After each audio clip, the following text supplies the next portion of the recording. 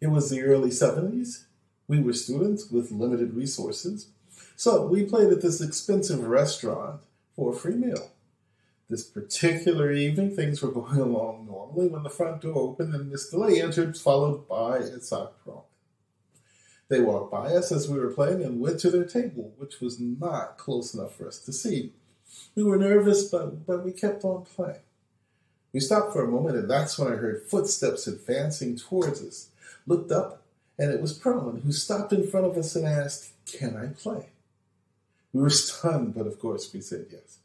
The other violinist in the quartet saw my enthusiasm and said that he would step out and watch over our shoulders, and that was that.